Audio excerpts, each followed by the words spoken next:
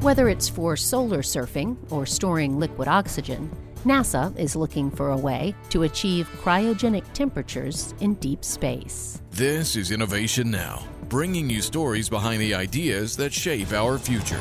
NASA's Innovative Advanced Concepts, or NIAC program, funds ideas that fill technology gaps. Here's Robert Youngquist from Kennedy Space Center to tell us about one of those projects.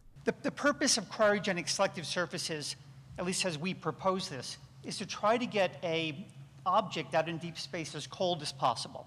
And with the current technology that we have, this is not possible. We can't get things cold enough. The primary reason is the sun. And you have to be able to come up with some way to not absorb most of that power in order to get cold enough that you can store cryogens or operate superconductors. The concept the team is using isn't new. They have simply rediscovered an idea from the 1960s and are reapplying it to space technology. The team proposes making bricks out of a powder that scatters the sun's radiation rather than absorbing it. And the success of early tests has the team shivering with delight. For Innovation Now, I'm Jennifer Pulley.